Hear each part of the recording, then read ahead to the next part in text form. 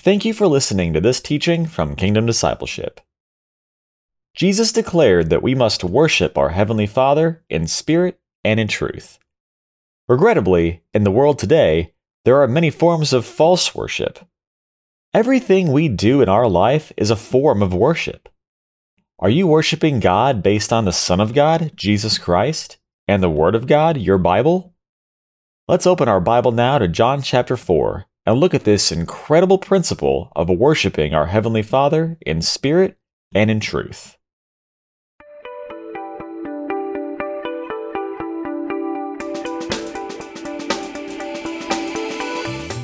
Well, good morning and welcome to another teaching. It's a Monday morning here in Texas. Hopefully y'all are just rocking in Jesus, right? I mean, that's just the meaning of life. It's really the meaning of all life. The reason that we are here on this earth, all 8 billion people are here for Jesus.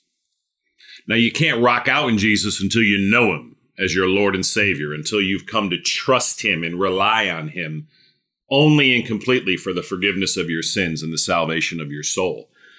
And then once you have received him, once you've acknowledged your utter sinfulness, your complete helplessness, your complete hopelessness, and you've gone to Jesus and thrown yourself at his feet and humbly asked him to come into your heart and to be the Lord of your life and save you from your sin and to bring you to heaven when you die, just proclaiming to him your complete and only and total trust and reliance on him alone as your only Lord and Savior.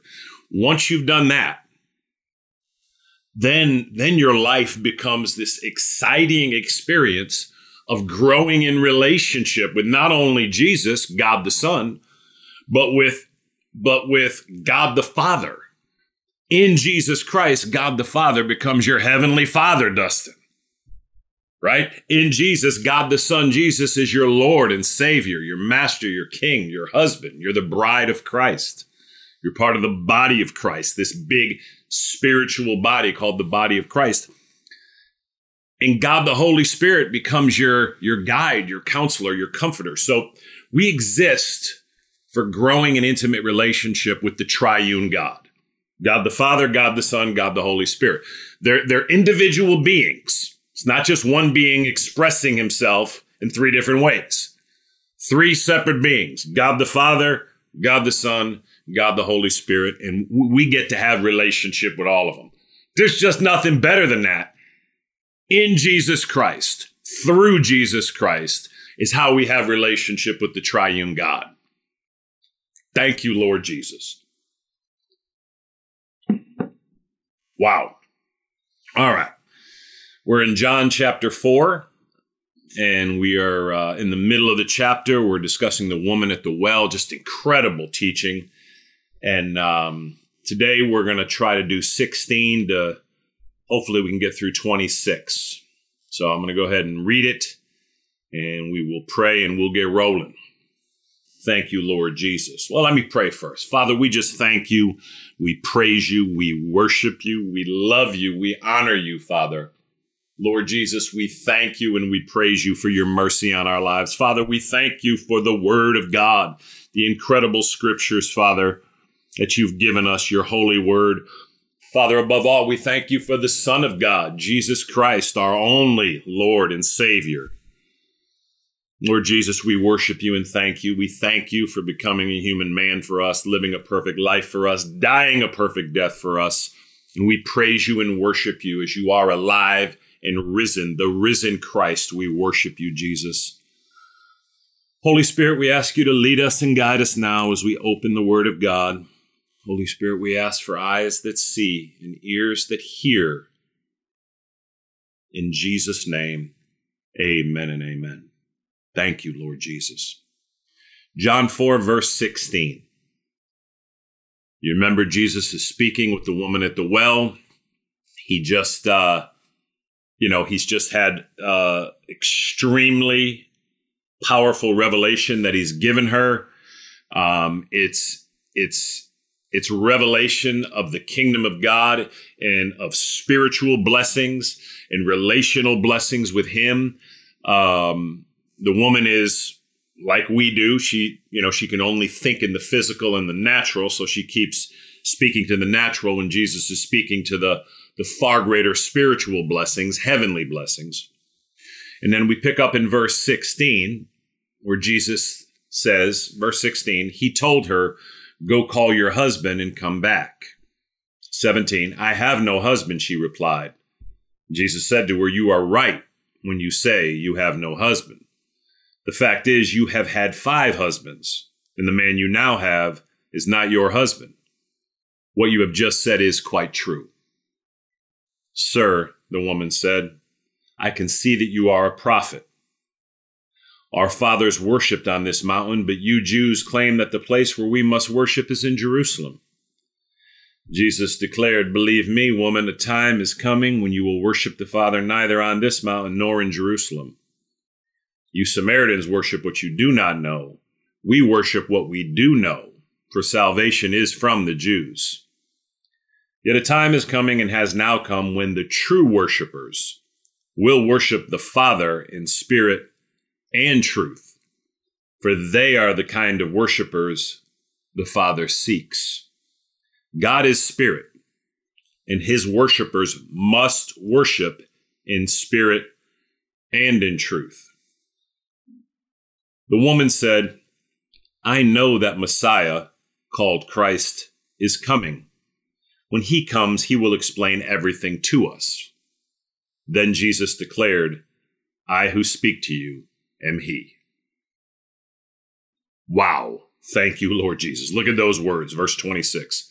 Then Jesus declared, I who speak to you am he. I mean, this is the word of God. These are the scriptures. Out of Jesus' own mouth, he declared himself to be the Messiah, the Savior of the world, the Christ. Okay? Out of his own mouth. If you don't know Jesus today, run to him and give your life to him the way we spoke about earlier.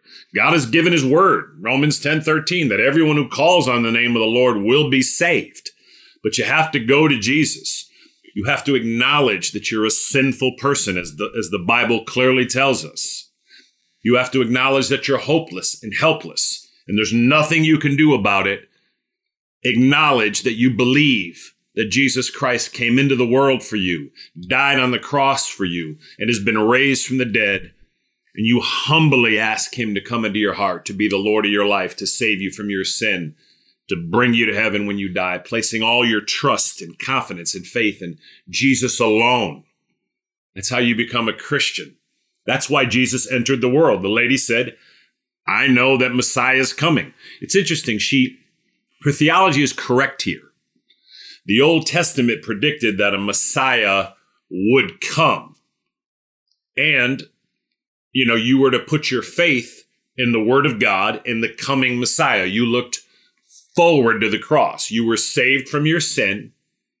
You came into relationship with the triune God, although it was a different kind of relationship because he didn't live in you in the Old Testament.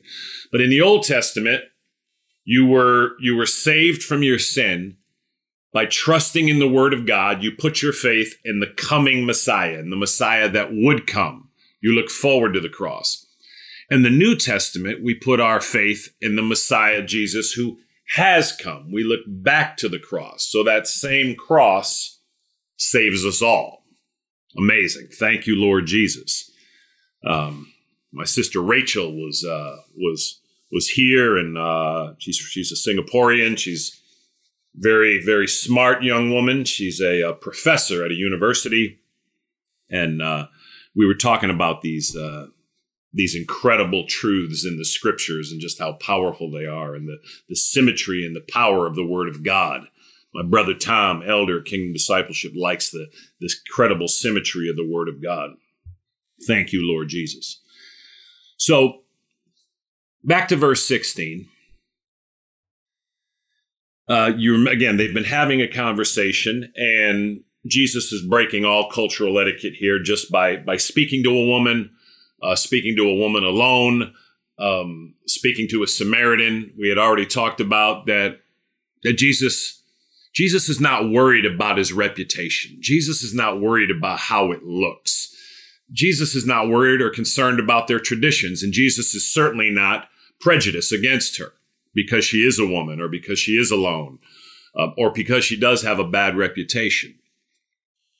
But Jesus is going to use this. Now, obviously, he knows because he's going to tell her in the coming verses that she has no husband. We know it when he tells her in verse 16, when he says, go call your husband and come back. He knows because he's going to say 2 verses later that he's aware that she has no husband. So why does he say this then? Why does Jesus say in verse 16, he told her, go call your husband and come back? Verse 17, I have no husband, she replied. Jesus said to her, you are right when you say you have no husband. It's interesting. That's the first time he says she's right. You remember the conversation starts with him asking for a drink of water and her reading him the rules, her telling him the rules that they don't talk, that we don't associate, that, really you ought not be talking to me. Why are you even talking to me? And Jesus pays no attention to that because that's not right. He tells her that if she knew who she was talking to, she'd asked him for living water. She then goes on to tell him literally, you can't get any water for me. You don't even have a bucket. You need what I got, right, Matthew? She's telling him, I got the bucket. How are you going to get me anything? Again, Jesus wasn't speaking about physical water. But again, Jesus pays no attention to that because she's not correct. She goes on to tell him, who do you think you are? Are you greater than our father Jacob, who actually dug this well for us, drank from it himself, as well as his flocks and herds? Amazingly, he doesn't respond to that. He doesn't get offended because, as I said, most of us would have said, yeah, I am greater than your father Jacob. Matter of fact, I created your father Jacob. I am your father Jacob's daddy and his father Isaac and his father Abraham. Abraham was the father of the Jewish nation. I created him. Matter of fact, I created the entire world that your father lives in. Matter of fact, I created the sun and the moon and the universe. He doesn't acknowledge it. He doesn't say any of these things because it's not correct. Here, though, for the first time, he says, you are right when you say you have no husband, because it's the first correct thing she said. Very interesting. Verse 18.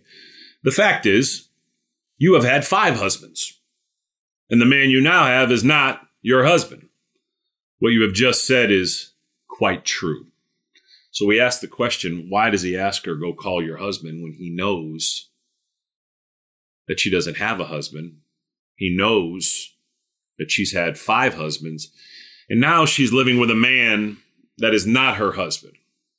So it can only be one of 2 things. Either she's living with a man she's not married to, the man you have is not your husband, or she's with a man that's someone else's husband,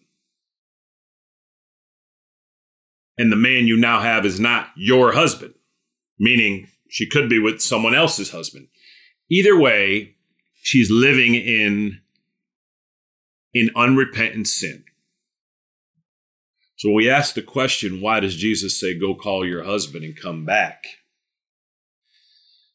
He's asking her to obviously lead her to this place, and he's confronting her over her sinful lifestyle.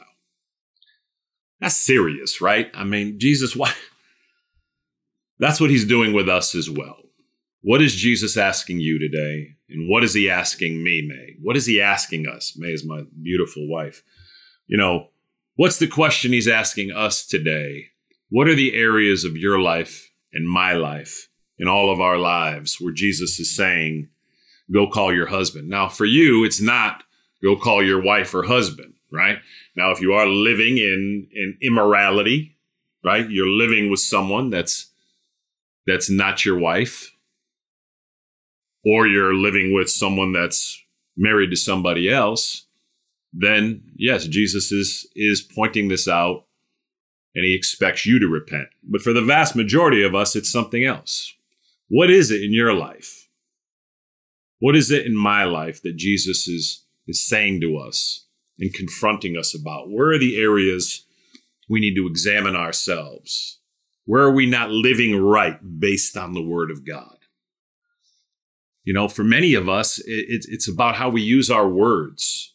Many of us use our words in ungodly ways.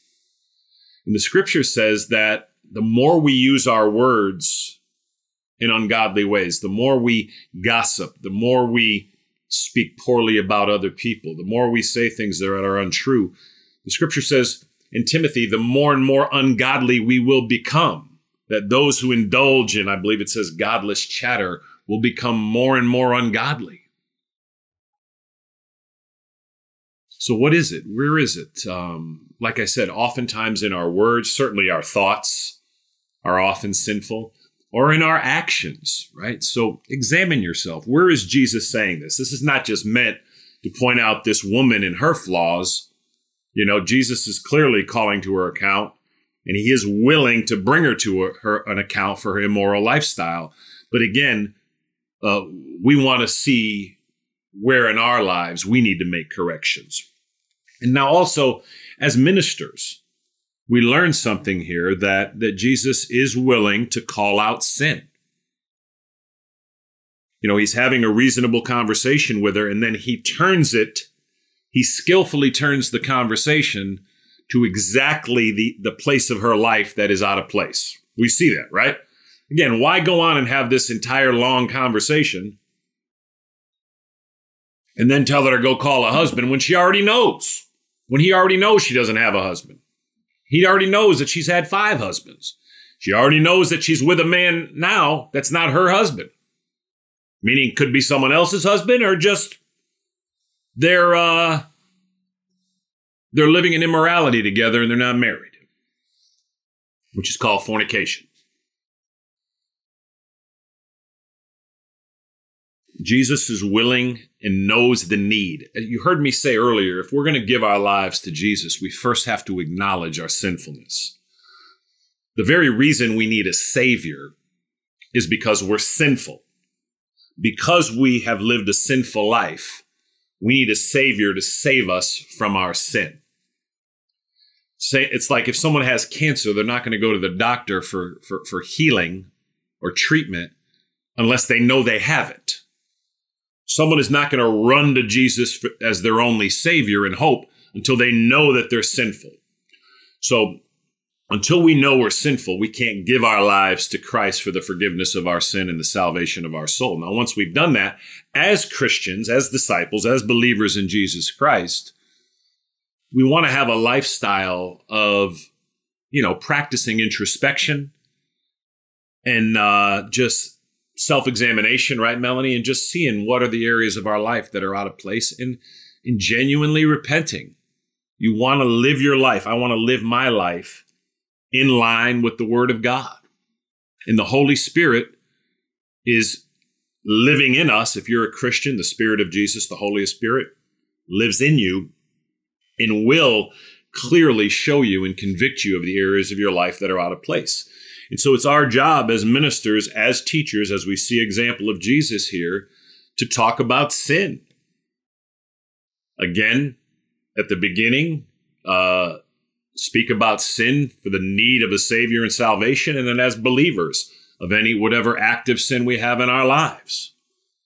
It's not until we will speak about it, talk about it, and confront people with it, beginning with ourselves, that it'll get in order. And we do live in a culture in the church today where it's getting more and more uncommon to talk about sin, to talk about what's out of place, to talk about where we need to repent as believers for behavior that's wrong, right, Rap?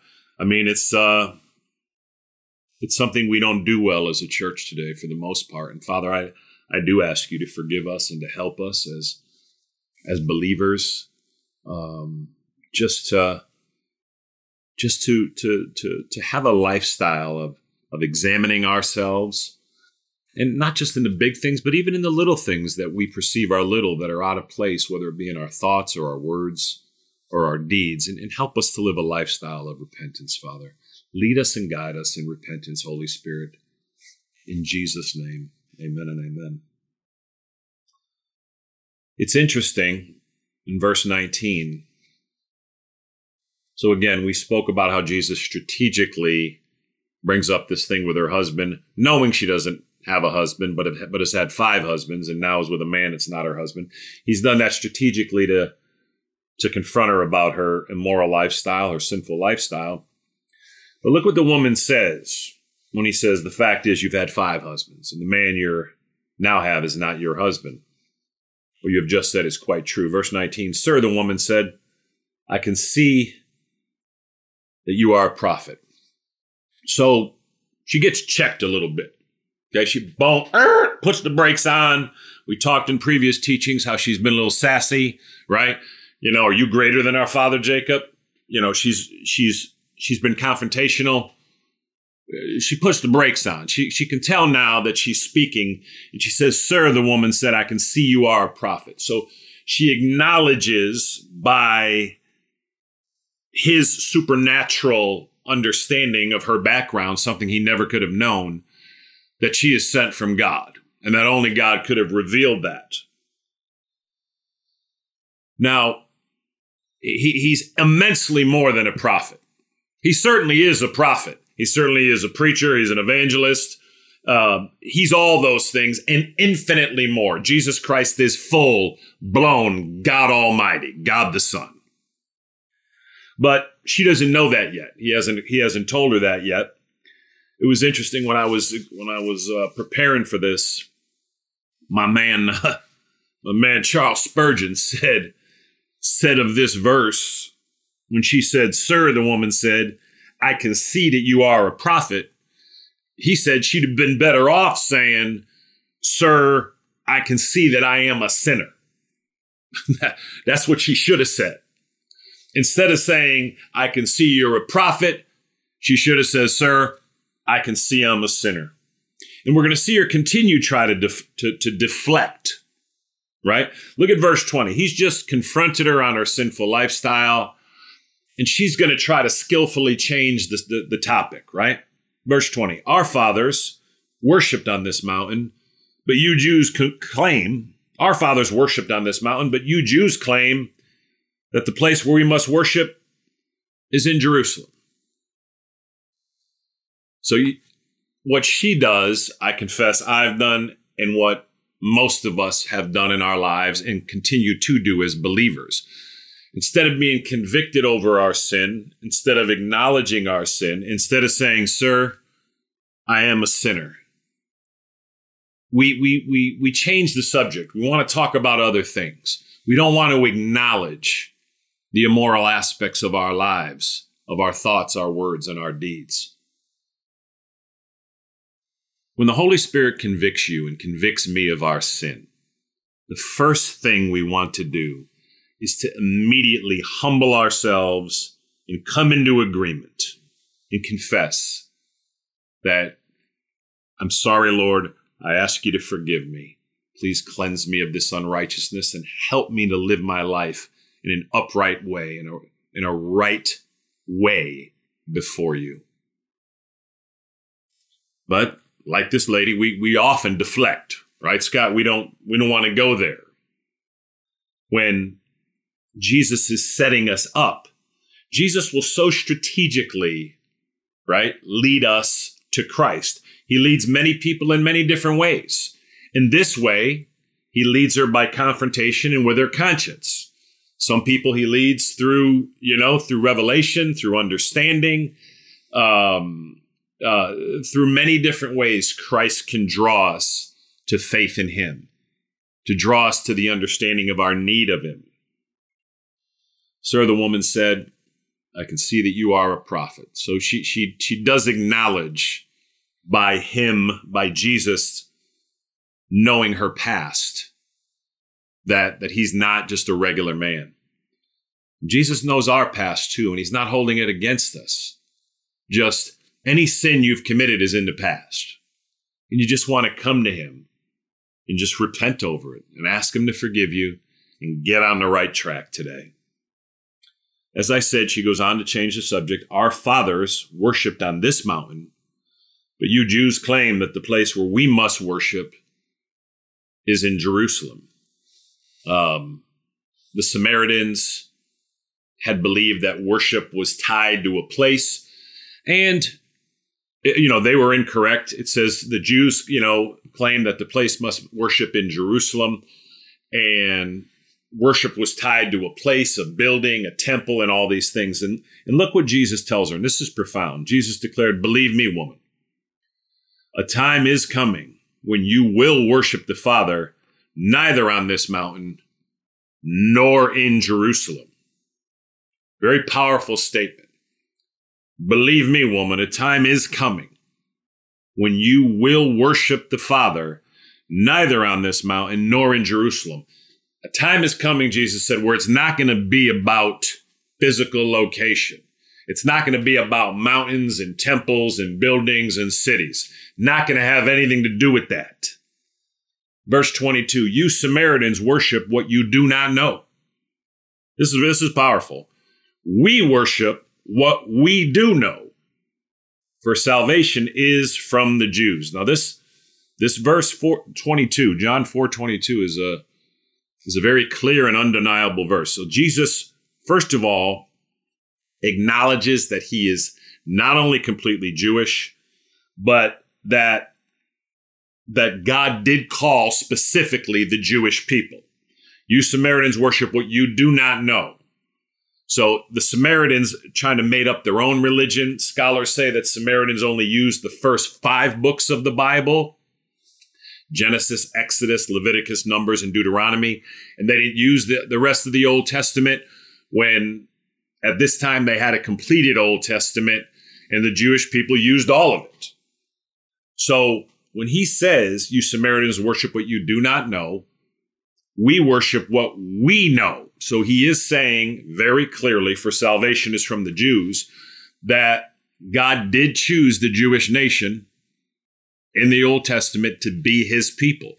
He did give them the revelation of who he is. He gave it to Moses, who wrote down the first 5 books of the Bible: Genesis, Exodus, Leviticus, Numbers, and Deuteronomy. And then the various prophets throughout the Old Testament. And he revealed himself to this people. Now, even in that Old Testament time, if you weren't Jewish, if you were a Gentile, you could become a Jew and join Israel, and that opportunity was open to you. But Jesus is acknowledging, number one, that he is Jewish, and that the Old Testament is the revelation of God given to the Jewish people, and it is the proper and true revelation of the triune God. And again, we worship what we do know. So you can't get away from it. Jesus is Jewish, Pearl, and he's saying that the Jewish nation was chosen by God, starting with Abraham, and the revelation of the Word of God was given. The entire Word of God at this time meant the whole Old Testament. Now, the irony is the Jews got all that correctly, but then they rejected the Messiah, the single most important thing. Obviously, there have been Jewish people that received Jesus as their Savior, but the vast majority of Jewish people in this day, and even today, have not received Jesus. And it's his heart. It's the heart of the triune God that you give your lives to Jesus. Everyone today. If you're Jewish, Jesus is your Jewish Savior. If you're not Jewish, if you're Gentile, Jesus is your Jewish Savior. Okay? So either way, Jesus Christ gave his life. Now, obviously, he's God Almighty. And as God the Son, he's not Jewish. He's not anything but full-blown God. But as a human man, he was Hebrew. He was Jewish. Okay? You Samaritans worship what you do not know. They did not accept the full revelation of the Word of God. And we still do that today.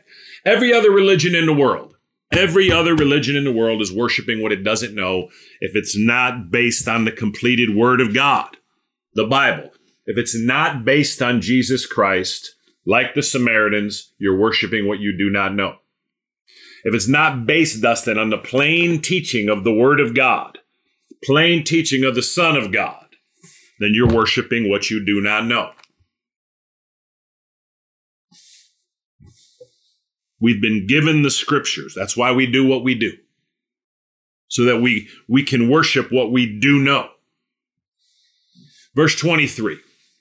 So wherever you are today, if you're approaching God and it's not based on the scriptures, the 66 books of the Bible, Old and New Testament, and particularly the New Covenant where Jesus Christ comes on the scene, because that's how you get saved. You have to have given your life to the Savior of the Bible, who's completely revealed in the 27 books of the New Testament. Completely revealed in the Gospels, Matthew, Mark, Luke, and John. That's where you want to be. That's where we know the truth is in the scriptures. Verse 23. Yet a time is coming, and has now come, when the true worshipers will worship the Father in spirit and truth. For they are the kind of worshipers the Father seeks. God is spirit, and his worshipers must worship in spirit and in truth. Wow. What is this about here? Yet a time is coming and has now come, and it has now come, when the true worshipers will worship the Father in spirit and in truth. How do you do that? How do you worship the Father in spirit and in truth? What does that mean? Okay. Well, to worship the Father in spirit, you have to be one with the Father in spirit. You have to have spiritual life in you to worship the Father in spirit. And when we say worship, yes, one part of worship, a very small part of worship, is going to church or in your car and coming together and singing songs and praise and worship when you have a worship team or the singing time at church. That is a part of worship. That's a small part of worship where we praise him. Now, you can do that anywhere, and you should. You can do it anywhere in your home, in your car, literally anywhere you are. If you're awake, you can sing and praise the Lord and honor him. But worship means a lot more than singing, infinitely more than what we do in church when we sing.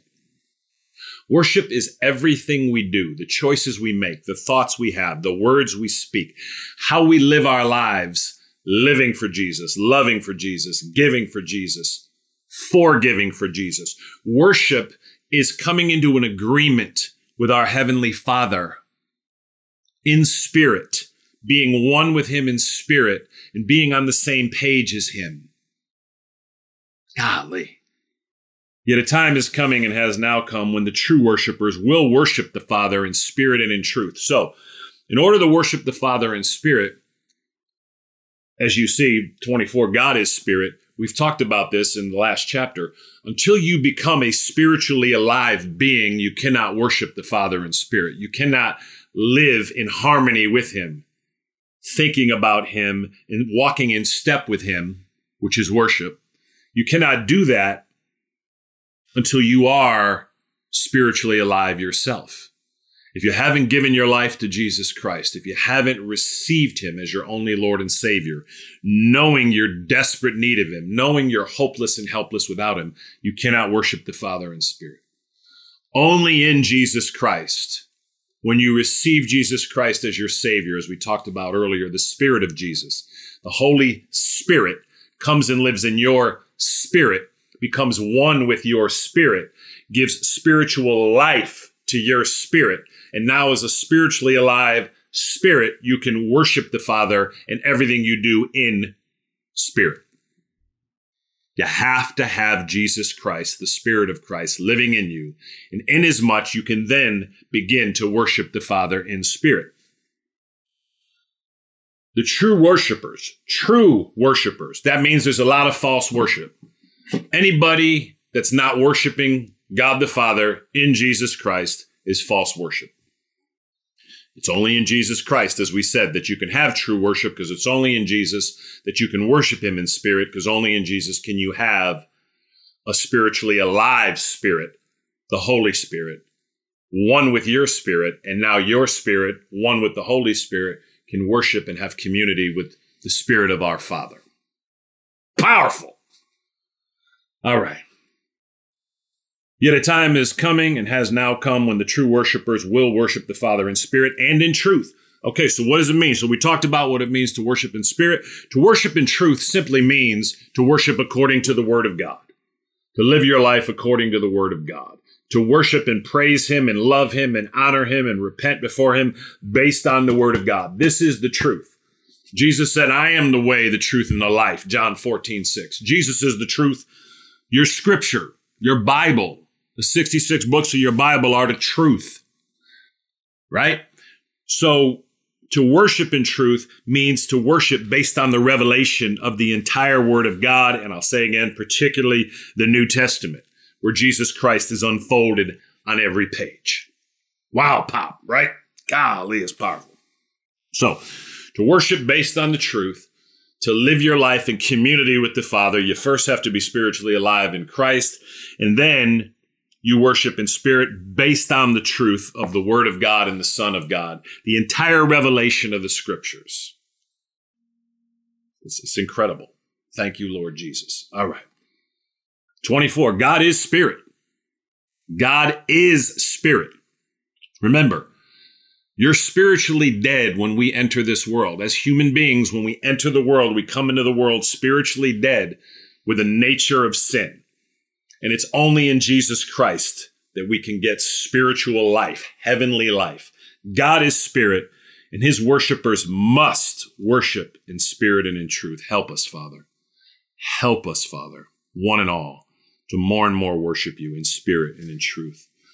It's incredible what the woman says here in verse 25. The woman said, I know that Messiah called Christ is coming. When He comes, He will explain everything to us. Again, she's now humbled herself. Jesus is going to reveal herself.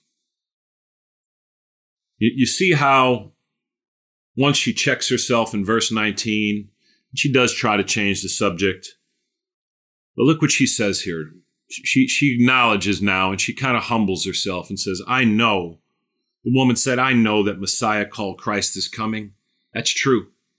The Savior's coming. And look what she says. When He comes, He will explain everything to us. My Messiah will teach us. The woman is hurt. The woman has been used up by 5 men. She's living an immoral lifestyle, but Jesus loves her. He loves her unconditionally. And He loves you and He loves me, even when we live sinful lives. He does call us to repentance, but He loves us. He really does. He loves us unconditionally. And He will reveal Himself to us.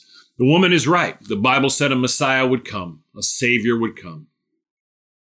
And then Jesus says the most incredible words that a human being could hear. Then Jesus declared, I who speak to you am He. I am the promised Messiah. I am the one the Bible said that would come. I am the Savior, the Christ. Yeah, there's not words. There is not words. Wow. I who speak to you am He. Do you see that? He revealed Himself to her there. He told her, I am that Messiah you're looking for. I'm your Savior. And He has been explaining everything to us. Just like Jesus revealed Himself to this woman in her sin, He'll reveal Himself to you and to me today. Do you know Jesus today? Have you received Him as your Lord and Savior that you might worship the Father, Son, and Holy Spirit in spirit and in truth? Give your life to Him. We've talked about how to do that. If you're already a Christian today, and Jesus Christ is not the priority of your life, start today to make Him a bigger priority. Start today to more and more worship Him in every aspect of your lifestyle. Spiritually, physically, emotionally, financially, relationally. We worship Jesus in everything we do. Make Him a bigger priority, and He will continue to reveal Himself to you in deeper and more intimate ways. And there's nothing greater than that. There's nothing greater than knowing Jesus and walking with Jesus in more deep and intimate ways. Father, we love You and we thank You and we praise You. We thank You for the Scripture. We thank You for the living Word of God. Father, we thank You for the lessons in the Scripture Father, above all, again, we thank you for Jesus, our Lord and Savior and Master and King. Lord Jesus, we worship you and we thank you. We thank you for this incredible encounter. We thank you for giving us your word. Holy Spirit, we ask you to help us to live according to this word today. Help us to give our lives to it, to repent where we've fallen short. Holy Spirit, we worship you and we thank you. We ask you to go ahead of us now, again, giving us eyes that see you and ears that hear you. Open our heart that we might know Jesus better. In Jesus' name we pray. Amen and amen.